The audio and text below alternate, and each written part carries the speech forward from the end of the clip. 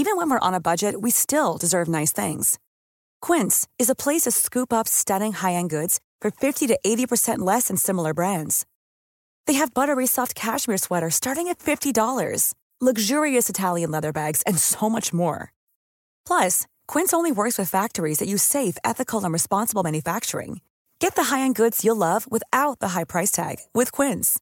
Go to quince.com/style for free shipping and 365-day returns. Here's a brief but annoying message to let you know that you could have first heard this episode 9 months ago if you were a subscriber to our Iron Filing Society Patreon offering. For the price of a pint and a St Clement's each month, you can get up to 4 episodes a week, 9 months before the rest of the world gets them. Early access to regular episodes, lots of other marvellous benefits, and there's absolutely no adverts or brief but annoying messages like this that will get right on your ticks. Find out more and subscribe now at tftimemachine.com/ironfilings. Here we go, here we go, here we go, here we go, this is it! This is Top Flight Time Machine. I am Andy Hotbody Dawson. Pow, pow, pow. I'm Sam Nifty Delaney, so what? It's another episode of our esteemed History Box series where we unpack one of history's many, many important events and take a sideways look. That's it. You have to do it like this. The year is 1904, and here we are in the United States of America. Of course, only formed but a year previously. Of course. Well known, the United States was founded in 1903 by Sir John United States. United States, yeah. Him and Ronald McDonald. So, it's the 1904 Olympics men's marathon, which you probably know if you've read the title of this before you've started listening to it. Some of you might be aware of this already because it went viral on the social media a couple of months ago, and I think it was one of you that tweeted us and said this would be good for History Box. Can't remember who it was now. Apologies for not crediting you. Whoever you are, we love you and respect you, but we will not be paying you anything. You'll get none of the proceeds of this podcast. I can't stress that enough. Unless we take a closer look at your tweets and you turn out to be some kind of like fucking racist, right-winger or anti-vaxxer or something like that. So it's the 1904 Olympics men's marathon. It took place in St. Louis, United States, on August 30th. August the 30th, of course, is probably the optimum time to have a marathon. One of the hottest times of the year. Yeah. Let's do the marathon on the hottest day of the whole year. Really ramp things up. That's the American way. And this marathon, it says, took place over a distance of 24.85 miles, which isn't a marathon. That's shorter than the modern marathon. It's a US marathon. US measurements. Yeah. Probably. In the United States, we do everything that the rest of the world do, only quicker. Have you seen, I don't know if you follow the Tour de France or not, Sam? No. But I enjoy the Tour de France every year. But there was a fella, I'll just see if I can find the story about it. And it's a fella who's not part of the Tour de France race, but he's riding the course himself. There he is, Lachlan Morton. Lachlan Morton takes on the Tour de France alone. He's riding the course. He's a maverick Australian adventure racer. Now, the word maverick there is immediately a red flag for arsehole, isn't it? An arsehole cyclist. What he's doing is... In that sense, all cyclists are mavericks. What he's doing is... Morton, who combines World Tour road racing with competing in gravel and endurance racing. So he likes to race on gravel, it seems. He's doing a solo unassisted ride, and he's trying to reconnect with the original spirit of the Tour de France, in which riders raced through the night, slept rough in fields and ditches, and ate where and when they could. So he's going to be doing that. He's not taking any rest days like the regular Tour de France riders do. Right. He's going to be riding through the night. Basically, he's just doing the Tour de France, but more. Do you know what I mean? It's kind of like your Tour de France with your, let's say, health and safety, if you like, and your rest days and all that. This isn't for me. He's like, days are for pussies. He's basically saying, that. Tour de France, Tour de shit, more like. Tour de France, I shit it. Exactly. Fall out of my arse. He says the biggest challenge will be the self-supporting element. I'll be carrying everything I need: clothing, bivvy, mattress and sleeping bag, plus a cooking setup. So he's just going, I'm going to do the Tour de France, but more. Setup. Yeah. The Tour de France is regarded as the hardest endurance sporting event on the planet, pretty much. Because, I mean, it's ridiculous. You've got people cycling for 21 days, a couple of rest days in there, but for 21 days, and they're cycling I for tell you what, 5 I've or 6 driven hours up each that day. Mont Ventoux that they go up. Yeah. I've fucking driven up it, and it was hard enough driving a high car up the bastard, let alone cycling it. Honestly, Yeah. I looked at it. There's always geezers cycling up there. So always fellas. You don't get many female cyclists. Always well, exactly. middle-aged men, isn't it? And they're going up there, and I was looking at them, and I'm not joking. I was like, I feel exhausted just fucking driving up here, especially sometimes in one of those shit hire cars that you accidentally get that's only got like a 1.5 litre engine. Yeah. You keep having to do hill starts. So yeah, this fucker is like, your Tour de France, it's not enough for me. I'm doing the extreme Tour de France. But like you just said, fucking men. Yeah. Fucking toxic masculinity. It's what it is, the isn't it? state of it. What a fucking prick. So there you are, Lachlan Morton. I felt that I needed to unburden about that when I read it the other day. Silly bastard. I could have done a tweet about it, but you would have got all the cyclist tweeters. Oh yeah, I've crossed them before. Fucking I've crossed hell. them before. I did a thing once on news thing about cyclists. I can't remember what, and they were like, they weren't quite pharmacist levels, but it was almost like that. And you sort of just think, do you know what, mate? Just don't think of it as a cultural thing. Don't think of it as tribal. Just think of it as that's how you get around on a bike. Fine. It's a mode of transport. Yeah. That you like Do you know to what I mean? do. That's it. And no one's going to die on the hill of being, well, I'm someone who gets the fucking bus, are they? Speaking on behalf of all bus passengers, who I very much think are the backbone of this community, I'm a bus passenger and I wear special clothes. They're very expensive, but it's worth it. And me and my bus buddies, Exactly. we all get together for a good bus around on a Sunday, and when we all stop for coffees, for organic cappuccinos and flat whites. Fuck. And energy pouches. Yeah. So we don't fall Ridiculous. asleep on the top deck. Yeah, I mean, what we like to do is we like to get out there nice and early and get on the bus so that we can sit upstairs at the front seat, what we like to call the king's seat. The king seat, That's where all the hardcore bus riders sit. Yeah. There's a lot of amateurs doing it, and that's fine, but they tend to sit in the lower deck. If they do get on the upper deck, often it makes them feel nauseous, because if you're not an experienced bus rider, sitting up top can be very disorientated. Yeah, some of us go to Mexico and do altitude training and get on buses in Mexico City, so you can sit on the top deck there where the air is thinner. When it's very serious, one thing that me and my buddies do, we do shave our pubes off before going on a seriously long bus ride. Makes you more aerodynamic. Makes you more aerodynamic up there.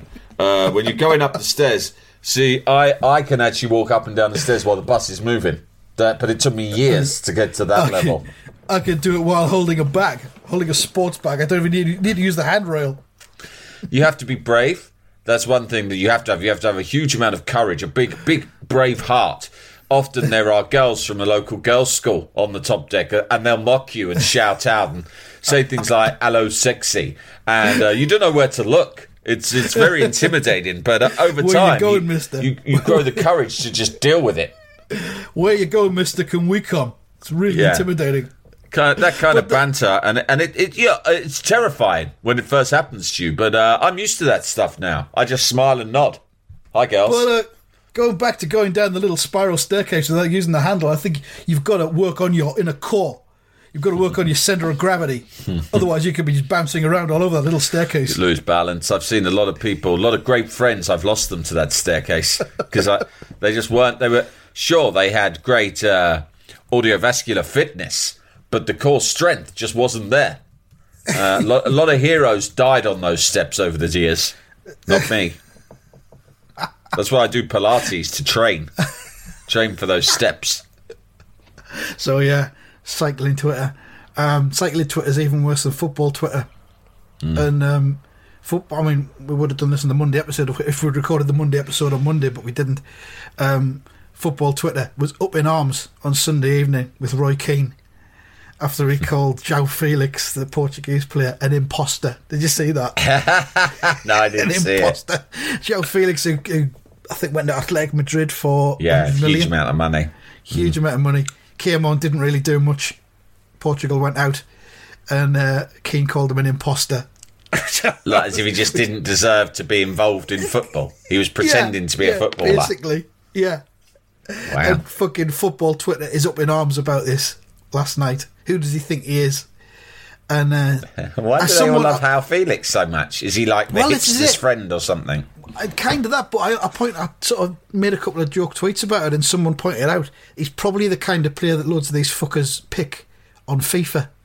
And he does really well for them on FIFA. On FIFA, he is one of the best players you can buy. There you go. If you're in managerial mode on FIFA, which I always am, he's like, if you sign if you get enough money and you sign either Mbappe, Haaland or Felix, then you will basically win the league. Oh, well, there you are then. That's what it is then. He's a FIFA hero. Yeah, he's a FIFA hero, These FIFA wankers obviously know more about football than the multi-medal winning former Manchester United captain Roy Keane. Yeah, and all-round legendary bloke, Roy Keane. Absolutely. Who is Roy Keane, anyway? Yeah, exactly, yeah.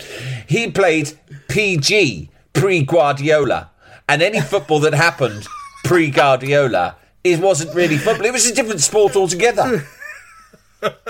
It's like comparing cycling to the penny farthing. It's completely different. Keane's been magnificent in this tournament. He's been fucking magnificent. He knows exactly what he's doing. He's box office, isn't he?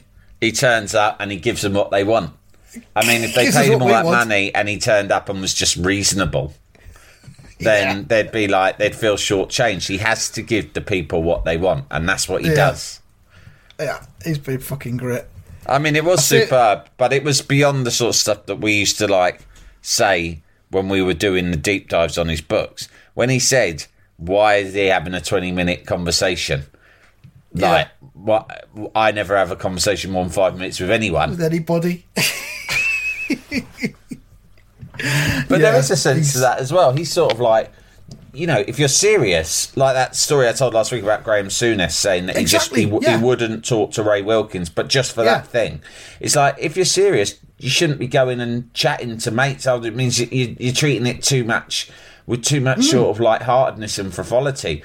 The winners will have a winning mentality, and that mentality will be kill or be killed. That's what you got to think. Kill or be killed. It boils my piss. Again, this is probably fucking old man stuff, but it boils my piss when you see players of opposing teams coming off at half time and having a little chat with each other and sharing a joke. And Billy Gilmore, his Chelsea teammates were there as England players, and he had a 20-minute chat with them. During that's England Scotland. For those couple of hours, you've got to hate each other. Exactly. Yeah. And you see players you saw Ronaldo and Benzema having a big laugh with each other when Portugal played France last week during the match. And I thought, fuck off. Ashley Williams was on the other day, and someone asked him, when you play for your country, when's the moment when you get the goosebumps and you get the hairs on the back of your neck standing up? And he was saying it's when the national anthem kicks in, really. He says, because before the game you're in your little bubble and you're doing your thing in the dressing room, the changing room, and then when you're in the tunnel, he says you're in war mode. And that's what you want. You want to be in war mode. War mode. Yeah, do you know what I mean? That's what you want. You want the whole fucking thing to be war mode from start to finish. You don't want them sharing jokes with each other on the fucking I think there's a lot of fans there, and it's sort of insulting to them to do it so publicly, because the fans, it means everything to a lot of fans what the result of the game is, especially in a derby like England-Scotland. It means so much to everyone. And I just think to publicly sort of just fraternise with the opposition suggests to the fans that you don't take it as seriously as they do. And therefore, you're sort of calling them mugs for spending the 70 quid on going to watch you, right? Yeah. Or for putting the time aside to watch you. It's sort of like, you've got to at least play the game.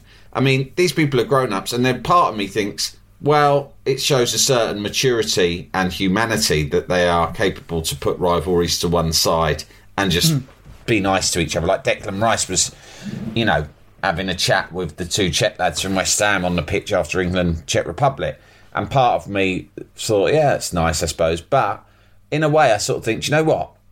Don't do it so publicly, because it's a bit insulting to the fans. Because although we always say football is a child's game and shouldn't be taken too seriously, which I stand by, I also think your enjoyment of football often depends on a temporary suspension of disbelief. Do you know what I mean? Just temporarily, everyone. And that doesn't just mean the fans, it means everyone on TV, the players, the manager, everyone. You all temporarily suspend your disbelief. It's like any game. That's how you derive enjoyment from it. If you kind of go, you can't, you know, even you and I always deride it as a child's game. We can't go to watch our respective teams and sit there all the way through going, well, this is just an absurd child's game and there's a bag of air being kicked around by some men into a fucking arbitrarily selected zone on the pitch, which is marked out by some sticks and a net. Do you know what I mean? Like, if you did all that either out loud, you'd probably get a punch in the mouth. But even if you did it inside your head, it would end up being pointless you even engaging in the game. You have to suspend your disbelief, and everyone has to be in on it. And part of that is you have to be, as a player, you have to uphold at least the appearance of a serious rivalry in order for us all to enjoy it. Yeah. You know, I'd fucking send a WhatsApp to each other afterwards. You know, Exactly. saying how great it was to play against each other. I enjoyed the Do it on game. the pitch. And they act as well, like Rice with the two Czech lads. Part of me thought, fuck's sake, you only saw each other a couple of weeks ago. Don't act like you're long-lost friends. In a way, I'm sort of thinking they did it for the photo op. Do you know what I mean? Haha, we're all buddies. Yeah. We're famous footballers, but in real life, we're also friends socially. Sometimes we go for coffee together. Fucking cunts. Jalapeño. Planning for your next trip? Elevate your travel style with Quince. Quince has all the jet-setting essentials you'll want for your next getaway, like European linen, premium luggage options, buttery soft Italian leather bags, and so much more. And is all priced at 50 to 80% less than similar brands. Plus, Quince only works with factories that use safe and ethical manufacturing practices. Pack your bags with high-quality essentials you'll be wearing for vacations to come with Quince. Go to quince.com/pack for free shipping and 365-day returns. When you need mealtime inspiration, it's worth shopping Kroger, where you'll find over 30,000 mouth-watering choices that excite your inner foodie. And no matter what tasty choice you make, you'll enjoy our everyday low prices, plus extra ways to save, like digital coupons worth over $600 each week. You can also save up to $1 off per gallon at the pump with fuel points. More savings and more inspiring flavors make shopping Kroger worth it every time. Kroger, fresh for everyone. Fuel restrictions apply. Jalapeño. Anyway, where are we? It's the year 1904. Men's marathon. We should make an effort to do this. Yeah. So it was over 24.85 miles. 32 athletes representing 4 nations competed, but only 14 of the 32 managed to finish the race, which proved to be a bizarre affair, it says here on Wikipedia, due to poor organisation and officiating. This is the third appearance of the marathon, which is one of only 12 athletics events to have been held at every Summer Olympics. And Arthur L. Newton of the United States was the only runner from 1900 to return. Other significant American runners included the winners of the past 3 Boston marathons, Sammy Miller, John Lorden and Michael Spring. Top foreign runners did not travel to St. Louis for the event. So I don't know if any of this becomes relevant later on, if these names become important, but we'll see. There was also the first 2 black Africans to compete in the Olympics. 2 Tswana tribesmen named Len Tau and Jan Mashiani, who happened to be in St. Louis as part of the South African exhibit at the 1904 World's Fair. These men were exhibits, it says here, at the World's Fair. Both had served as long-distance message runners during the Boer War. Fucking different times here, Sam. These men's jobs were message runners, and as a result, they'd become exhibits from South Africa at the World's Fair in St. Louis. Some accounts report that they both ran barefoot, but Masciani was shoed in photographs taken during the event. Fully shoed. 100% shoed. And there is a photograph of them both before the thing, and yeah, he is shoed. He appears to be wearing... Andy, do you like to be fully shoed most of the time? Like, obviously you're in your rig a lot of the time. When you're in your rig, are you fully shoed?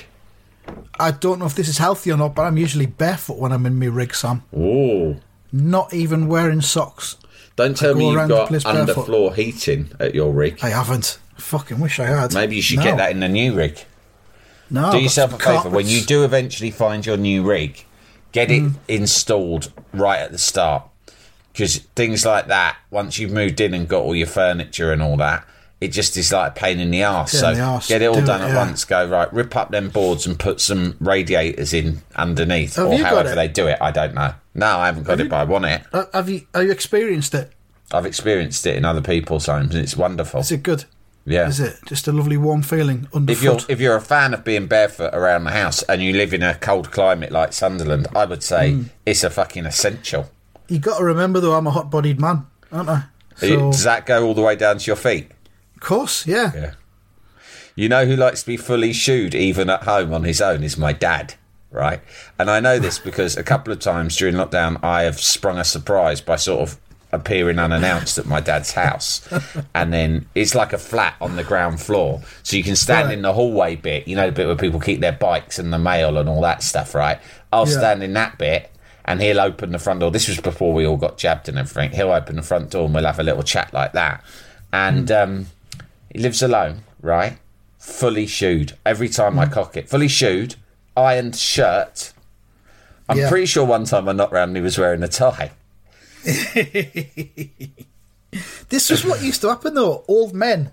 I mean, obviously your dad is a man of advancing years. But he is old, man. He's not an old man of, let's say, the 1970s. He's in his 80s. But fellas used to wear shirt and tie around the house, didn't they? Every day. Yeah, accepted dress code.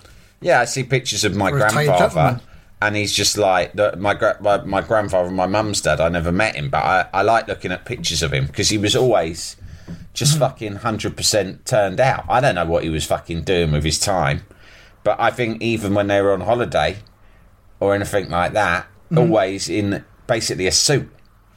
It's pain though, isn't it, mate? I mean, that's the main thing. I look at the Queen, and like, you know, we've made our feelings clear about the monarchy lots of times here, but when I do look at the Queen and think about how old she is, right? Yeah. She must be in her 90s, and it's the way. I saw a picture of the other day to meet with Boris Johnson. And I'm sorry, whatever you think about the Queen and monarchy, it is not nice for a woman in her 90s to have to get fully dressed up every day in a proper fucking outfit, jewellery, makeup, the lot. And then, to make matters worse, have to meet with that daft cunt. Do you know what I mean? Like, this is a woman who's met with some of the great leaders and statesmen of our time, or any time. She's there with that twat, and she's like, I've got to get dressed. When we're that age, I mean, look at us now. We're only in our 40s. And, you know, neither of us really bothered to get what I would call... I mean, you're not putting shoes and socks on, mate. I don't ever wear proper trousers. I wear tracksuit bottoms pretty much every day. I wear shorts around the house as well. Yeah. And that's us. And we're in our 40s. And it would take a lot. I mean, I can't imagine who would need to be coming round for me to bother putting on shoes in my house. I wonder if do you think we'll gravitate towards that thing of getting dressed better as we're older men? No, I think it's generational. I think the only way is down for us sartorially. I mean, it's been a steady decline for me. I used to like, when I was, until, you know, probably in my 30s, I used to, you know, like sort of dress like a mod, which involved wearing shirts and, you know, smartish things, nice little cardigans and so forth. Fuck that now. I wear only leisure wear, and I will go, and I'm fully expecting by the time I'm in my 50s, I'll be buying all that shit you get in the colour supplements, like the comfy shoes with large Velcro straps and all that sort of stuff, and doing everything with one of those clutching claw arm things. Oh God, yeah. That's what I want, a clutch claw. Yeah. I've had to take both my kids for COVID tests over the last couple of weeks. Yeah. Because of fucking isolation and all that sort of thing. Reasons, yeah. And it's great because when you go to the drive-through one, you have to wind your window down just enough for them to be able to pass the test in through the Put a car stick window in to your you. nose. And they've got the test packaging on the end of a grabber. They're holding them with a grabber, and they put the grabber in That through is the window so much fun. and then release it. I wanted you to tell me that they stuck it in. They actually did the test themselves, but you just had to stick your nose out a tiny gap. Yeah. Go on now, stick your nose through that gap. How big's your nose, mate? Is it normal size? Nah, it's a bit of a. It's a bit child's above nose. average, if I'm honest. Right, in that case, wind it down maybe just a little bit more, couple of inches. Now stick your nose out. That's it. Okay, here comes the stick. Brace yourself. And it's on the end of a grabber. Yeah. It's on the end of the grabber, but don't worry. It's not a robot doing it. It's me. I'm just holding it with a grabber. Yes, I am 20 feet away, but I've been trained to do this, so don't worry. I have got 95% nasal accuracy. So you'll just keep your nose still. Nose Don't like flinch. yours, I've had to deal with very difficult noses. Nose like yours, easy. Do it in my sleep, mate. Don't you worry. You've got a great nose for testing, you have. Good nose, So, yeah. good opening. Nice big nostrils. You don't even have to flare them. Some lads, I need to say, right, flare them really good. Yours are fine. And then you do the test in the car, and then you've got to package it all up, and then you give them it again on your way out, and again it's collected with the grabber. Lovely. Brilliant. Fully recommend it. We need some more grab. We just see grabbers in more day-to-day grabbers now. Post-COVID, we all have to be more careful and more aware of spreading germs and infections. Right. And I think if everyone started using grabbers for everything, it would be better. Maybe it's a good time to invest in shares in grabber The companies. grabber market, yeah. The grabber Or market's release gonna be Top on the up, Flight isn't it? Time Machine branded grabbers Yeah. called Top Flight Get on Grab that. Machines. We'll get, Do not try to grab a lady's bum with them, though. That is not No. what it is intended for. No, that's illegal. Get on to Redbubble, see if there's any of them we can do. So we're on the race summary. Redbubble. Now, do you do grabbers? I need. Why What do you not? mean? Grabbers. I need grabbers, You but know. I need to get them in orange. Are you not aware of the global pandemic and the subsequent need for grabbers as we come out of lockdown and into full recovery mode? Well, I need you to look into it today. Get on the blower to China, one of them sweatshops, because we're gonna need a job fucking lot of them. They're gonna sell like fucking hotcakes. You know, make sure they disinfect them before they send them over. Know what I mean? We don't want all that kicking off again. You know what the Chinese are like? They're very fucking careless with their viruses. But fuck me, they knock stuff out on the cheap. So what are you gonna do? So here we are, back to the marathon. They're telling us the marathon distance had not yet been standardised, and this course was 24.85 miles, 39.99 kilometres. You'd think they'd round it up, wouldn't you, to just 40 kilometres? But no. And how did they measure it? I wonder how they measured it back then, because they didn't have... how do you measure distance back in 1903? They had 1904, whenever distance this was? in 1903. I know they had distance, but how do they measure distance? Uh, Tape measure. Yeah, tape measure, something like that. Well, how do Really they measure long it tape now? measures. How do they measure it now? We'll go around in a car with the Oh, with a mileometer on speed it. up with the mileometer. What about yeah. them clicking wheels that you used to have at school? Yeah, you can't do a marathon with one of them though. You're going to do like a metre with them. I'm sure we've talked about this before, right? But I always think, why at school in the 80s, if you went to a normal state school like us, right, they were always on about how there was no money for anything. And you always had to share one between two on textbooks and all the rest of it, yeah? And it was always like, oh, the class sizes are really big and we can't afford this, we can't afford that, right? And you just had to sort of swallow that and think, oh, well. And yet, every fucking school, anyone I asked, wherever they grew up, if they went to a normal school, they all had a cupboard full of these fucking meter stick things, right, wheels? Fucking loads of them. Like, never mind one for each kid in the school. There was about 3 of those for every kid in my school. So I'm like, what the fuck? What the most essential thing for our education at this stage is the ability to fucking walk around measuring yards or meters with a wheel. Fuck off. Fucking one word, Sam. Thatcher. What the fuck was she up to? I tell you what, it was Thatcher. probably her fucking dodgy son, Mark Thatcher. He was the one fucking manufacturing them. What did Thatcher do? She took away the milk, didn't she? Took away the school milk. Thatcher, milk snatcher. Milk snatcher, yeah. And diverted, siphoned, if you like, all of the funds for milk into the wheels. Because she probably knew someone who manufactured and produced the wheels. And she was getting kickbacks. There you go. She was getting kickbacks. And this is what they're doing. They're just doing it again now with PPE. It's just the same thing. Yeah, exactly. It was the PPE story of its day, wasn't it? It's just the same old Tory story. Again and again. Tories. Fucking hell, man. Anyway, back to the marathon. St. Louis organisers started the marathon at 3 p.m. in the afternoon, while most contemporary marathons start in the early morning to take advantage of cooler times of day. Yeah. We'll do it at 3 p.m. Just as nice and hot. Just as it's really getting nice and hot. Just as the sun's right up in the sky and it's been there for a couple of hours just to heat everything nice. Everything.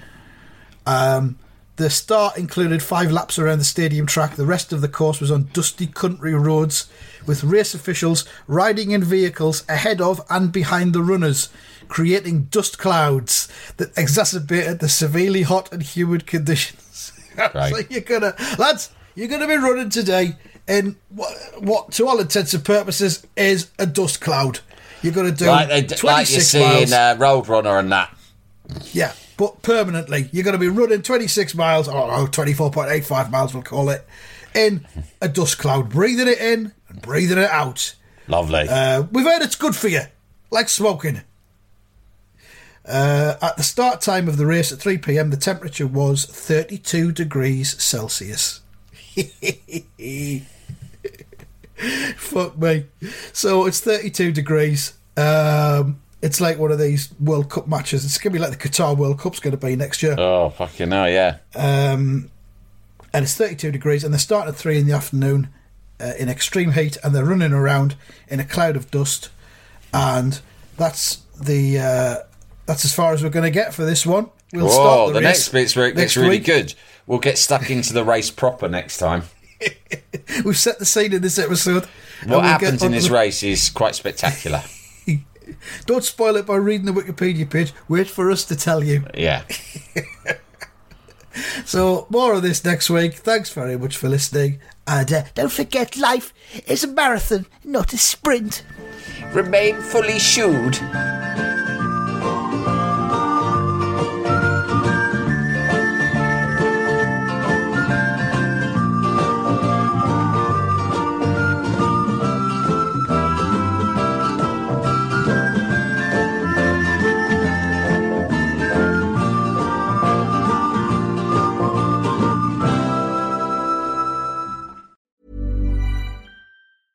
Even when we're on a budget, we still deserve nice things.